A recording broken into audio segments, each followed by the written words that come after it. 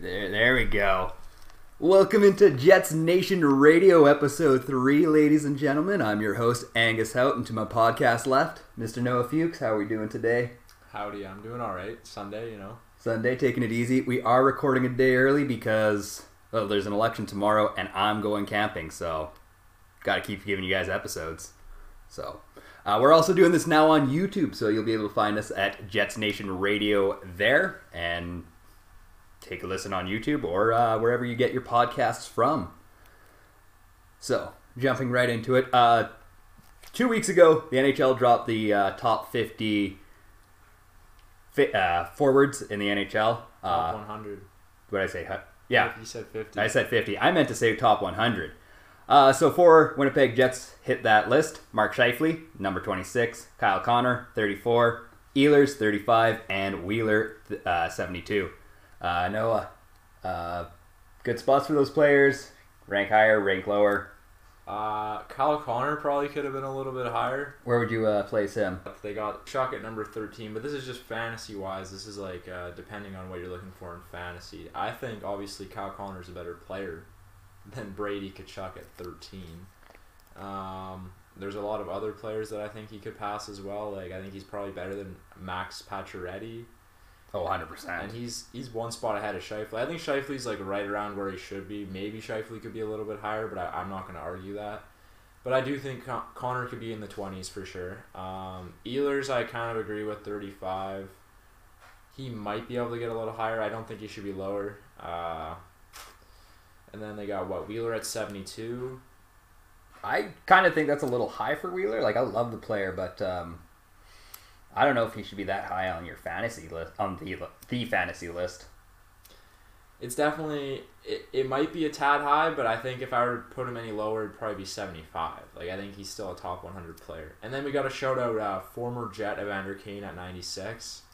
I know he would wish to turn those numbers around and go 69 because he's just that guy. He's just like that. I don't even know if he's going to play. So I don't know why they have him on this top 100 list, but I guess they're just being honest. He is a good fantasy player, so yeah. Patrick Laine, number 90. That's another former Jet. I think he could be higher, but obviously they're just going off, what have you done for me lately? As do most people. That's how you rate anyone in the NHL, right? It's like, what have you done for me lately? But I just don't agree with Trevor Zegras being 87 and Laine being 90. Like, Trevor Zegras has showed you nothing in the NHL. He's been a great American player at the World Juniors and at every level he's played at, but Laine's put up 40 in the NHL, and then they got Trevor Zegras at 87. It just kind of boggles my mind. And Connor Garland's at 86. Like, I think Laine could definitely be a far bit higher on this list. Yeah, well, I just saw Taylor Hall, 86, 87, something like that? Taylor Hall hasn't had a good last couple of years production-wise until he got to Boston. He's been a good player in Boston, but I can understand that one a little bit more because it's more than just one season.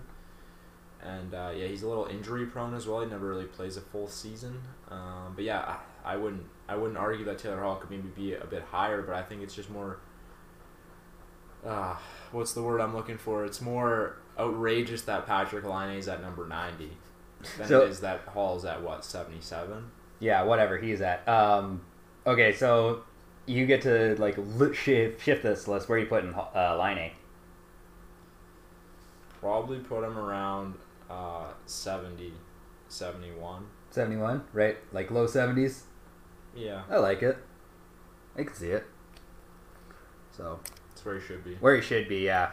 But again, like when you're playing under John Tortorella and going to Ohio, you really don't want to be there too often.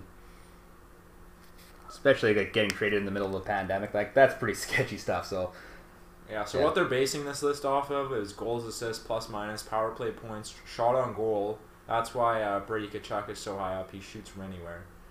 Those are the factors and hits. They're also factoring in hits. That also helps Brady Tkachuk. So I don't think Connor. You can't really argue the top, Connor McDavid, but just from a Jets perspective, current and former Jets, Laine should be higher. Scheifele could be a tad higher. Ehlers is where he should be. Kyle Connor should be 15 spots higher. And, Wheeler's kind of right where he should be as well. And Evander Kane is on the list for whatever reason. For betting purposes, obviously. Okay, well, there's that whole thing going on with Evander Kane. Should you be able to bet on your own games if you think you're going to win? Like, if obviously you don't want to have players throwing games, but if they believe in themselves to win a game, do you think they should be allowed to do that? I don't know. I don't see anything wrong with betting on yourself. I think players bet on themselves all the time in contract years, and obviously it pays off or it doesn't. You lose. You gamble on yourself all the time in the NHL. You've gambled on yourself your whole life. But in saying that, there's rules in place that you're not allowed to do that, and if he did that, he should be punished for it. But in a world that I would run, I would say that players could bet on themselves, just not against their teams, obviously, because like you said, you could throw games and then just win easy money. That's the worst thing ever. But betting on yourself to win, I think that's in a world where I would make the rules, that would be okay. But in the world we live in, that's not okay. And if Evander Kane was doing that, he should be punished. Yeah, okay, I agree with that. I don't know, it'd be cool if they had like an NHL bookie, and at the end of the season, we see how much players bet on themselves. So maybe like Connor McDavid, he's like, I'm going to put up 109 points this year, hypothetically, and he's like, I'll bet $6 million on that. Yeah, but then once he gets to 109, there's no incentive for him to get 110. So you want players to get the most amount of points they can, right? I guess so. All right, I see your logic there. Sliding more to the Jets' actual team, I'm looking forward to the season. Who's the defenseman who gets the most points this year? Neil Pionk. Neil Pionk? Without a doubt. It could be Josh Morrissey, but I tend to think it's going to be Neil Pionk. Oh, see, I'm going to throw Nate Schmidt at you for that one. Because, like, I know Schmidt has had a couple of Schmitty years in the last couple of years, sorry. But I think you can turn it around, and with Paul, stop. Sorry, you got that lip like you're trying to not laugh. But yeah, I think with all around, he's a little bit wild, and Nate Schmidt might be the guy. He's I think he's got it. I think it's going to be a race between him and Pionk, and it's going to be a difference of like 2.5 points. But my guy is Nate Schmidt. I think Nate Schmidt's going to be a valuable defensive player for the Jets, but I don't know how many opportunities he's going to get on the power play, and that's where you get a lot of points. I just see it as Neil Pionk in my mind. I think Neil Pionk's going to put up probably 11 goals, tops 32 assists, and he'll have around 45, 50 points, and that'd be a good season from a defenseman. Oh, absolutely! You can't be mad about that, even with that $6 million contract that Pionk signed this summer. Yeah, it's like 5.89 or something. Yeah, around $6 million. Right around $6 million. So, yeah, you'd feel comfortable with Pionk picking up that many points. And I don't know is he worth that $6? If he gets 50 points, he's worth $6 million. But just generally, I think he's going to be the Jets' best defenseman point production wise. I'm not saying he's going to get 50 points, but that's his ceiling. Realistically, probably like 35, 37. If anyone on the Jets puts up 37 points, you're looking good at being the best scorer on the team. Yeah, absolutely. Yeah, I know I wrote about that on Jets Nation, jetsnation.ca, so go check that article out where I was talking about the top 10 points players a couple weeks back. And let me just say, there's a possibility that I could be wrong. I'm wrong about a lot of things. A Jets defenseman could put up 60 points for all I know, but I just see realistically 37 to 42 kind of the range. Ceiling for Neil Pionk, maybe 45 to 50. But if any Jet's going to put up 37 to 42 points, you're looking like you're probably going to be the highest. The guy. Yeah. Yeah, and like Nate Schmidt, he's going to be my guy. I've got him for 41 points. I know it's outrageous, but I'm all in on Nate Schmidt. He's got this. Player with the most fights this year. Oh, jeez. I don't know. Ehlers? Ehlers is a feisty guy. He once upon a time fought Getzlaf, as people know. Should go check that out at hockeyfights.com, CA. Yeah, I really don't know who I would say is going to have the most fights because I just don't know how much fighting is a part of the game anymore. It's just like, it's more here and there kind of thing. I mean, with fans in the buildings, I do think there's going to be more fights because there's going to be more energy in the air. But yeah, it's a tough question. Who do you think? I've got big man Logan Stanley. Not because he wants to. He's soft. He's not. I'm not fight. saying he's a good fighter. I'm just saying because he's so big, he's like Zdeno Chara, where he can just rip guys out, and then they're like, "Hey, let's fight." Maybe he turns the corner and becomes more aggressive this year, but I don't see that happening based on his playing style. Yeah. Well, I mean, he's got such long arms, so how many like actual good shots has he taken to the jaw? He's taken a couple off the chin, but not enough to put him out. Man, sometimes when you're soft as butter, bro, it doesn't matter how you spread it, I guess so. Yeah, I'll just stick with the Oilers because I don't think there's going to be any substantial goon on the Jets. Fair enough. What's your favorite fight of all time? Favorite fight of all time? Do you have one? Off the top of your head? Yeah, actually, it was the first game I ever went to, and George LaRocque was taking on the former Jets, the Atlanta Thrashers. I don't know who he fought, but it was just like Big George just dummied the guy, and it was pretty amazing. The other one is the Battle of Alberta fight where Mike Smith and Cam Talbot fought each other. That was a pretty cool fight to see. Yeah, goalie fights are always awesome to see. Yeah, well, especially just the way that Mike Smith skated out to the ice and just like put his hands on his stick and just waiting for it. That's what got me going. Yeah, and a little maybe favorite fighter of all time, just to make it about the Jets, not the Oilers. Probably Ty Domi.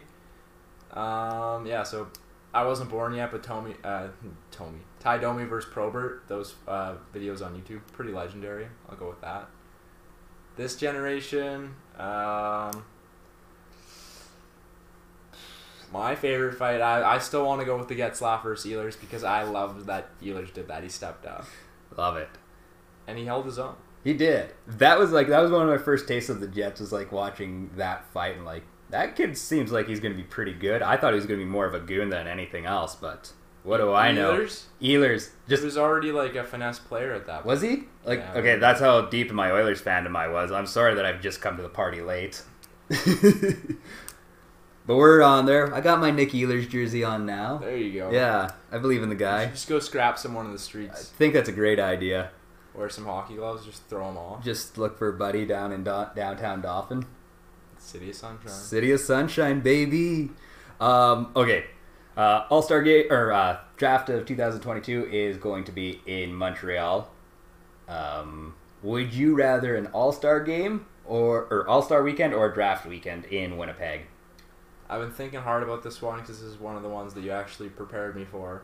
And it's tough for me because I'm a big fan of the draft, and Winnipeg has never really had a draft. I don't know if we've ever had an All-Star game. Definitely not in my lifetime. Jets 2.0 haven't, but maybe they did 1.0.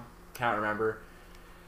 But I think I'd want to go All-Star game, and my dad's going to kill me for that one because my dad would rather have the draft in Winnipeg for sure than the All-Star game, but I would love to see the All-Star game in Winnipeg. I think it'd be unreal. Even though it's like minus 8,000 in the middle of February, and the players definitely don't want to be up here. Yeah, they wouldn't want to come. So I guess maybe it's more likely the draft because we get to showcase a little bit of Winnipeg's warm weather. But at the same time, you gotta give the kids of Winnipeg something. Like, I think the All-Star game is way more for the kids than it is for the grown-ups. Yeah, but at the same time, you gotta showcase, like, it's not all about the weather. Like being super cold is like it's hockey. Like, yeah. You're not always going to be in California. I mean, traditionally you play hockey in cold weather. So I'm sorry, maybe our frappuccinos aren't as good and our Wi-Fi is not as good, but the All-Star game in the middle of February I would be way more excited for than the draft. Maybe I shouldn't say way more excited because I am a nerd for the draft as well.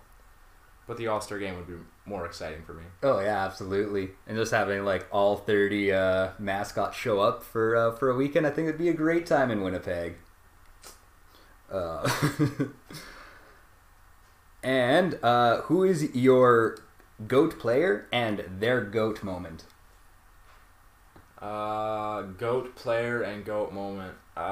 This generation, Sidney Crosby's kind of the GOAT, and I'll go 2010 golden goal. Okay, what about your personal GOAT? Like the guy you just don't want to forget about. And you're just like, I love this guy. Doesn't matter if he was an all-star or not. You're just like that guy that has a spot in your heart. For the Jets, Dustin Byfuglien is one of the greatest of all time. Can't go wrong with the Buffy answer. One of the greatest moments I remember is him just ragdolling like 3 Golden Knights or whatever it was, 2 Golden Knights, and just sunning them. Oh man, that was playoff run. Yeah, I shared that photo for the NHL countdown over on our Instagram page. Are you just all excited about your Dusty Byfuglien hat, the golfer's hat?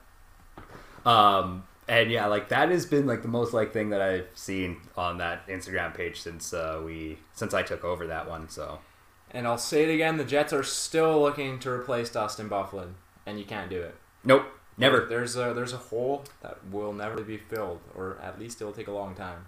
I don't think there'll ever be another player like Dustin Byfuglien. No, I mean I think you could fill that hole with maybe 2 elite players.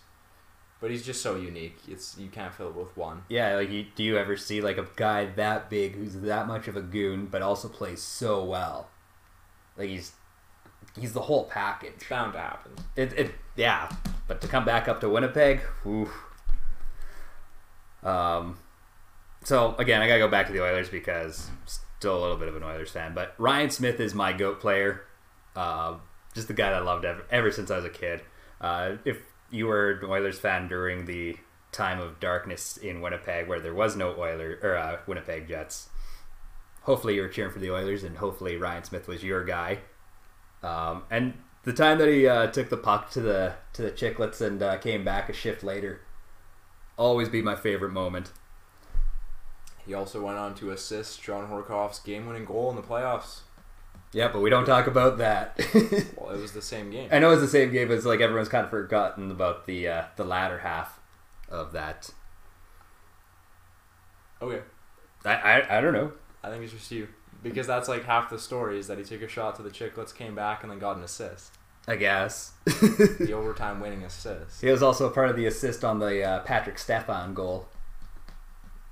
Yeah. Yeah, I remember that one. It was a great moment. That was a great moment in hockey history. Thank you, Patrick Stefan and Ray Ferraro, for your favorite moment in commentating. Broadcasting history, yeah. Yeah, that was awesome. Yeah, if you everyone's seen the Patrick Stefan goal. Patrick Stefan, that does not belong at the National Hockey League level. Love it. Or something along those lines. And I've heard a rumor that Ray Ferraro was actually like trying to go out for dinner that night, but they had to go into overtime, so he's late to something. Allegedly. Ray Ferraro was the best. Yeah. But Patrick Stefan, former first overall pick. Of the former Atlanta Thrashers. He could have been a Winnipeg Jet. So could have Kovalchuk. Heatley, Hossa. So many. I'll take Byfuglien. Oh, yes. And I guess my GOAT Jet is Dustin Byfuglien, because that was the moment that I fell in love with the Jets, was when he ragdolled those 2 Golden Knights. Loved it. And I think that's probably most Jets fans' favorite moment. And moving on to the end of the show, hot and cold performers of the week. Noah, you want to start us off? Hot performer of the week. We're gonna go. Hot performer of the week. There's nothing really to talk about, man. Oh, buddy, you see, you've missed out on something from the City of Sunshine. Oh yeah. Oh, what is it? Yes. So this week at Tim Hortons was Smile Cookie Week, and Dauphin is 7th in the nation for Smile Cookie sales, which is just amazing. So the City of Dauphin, you get my hot performer of the week. The other really cool thing that happened this week, they ran out of cookies on Friday. They had to fly Smile Cookies from Brandon up to Dauphin.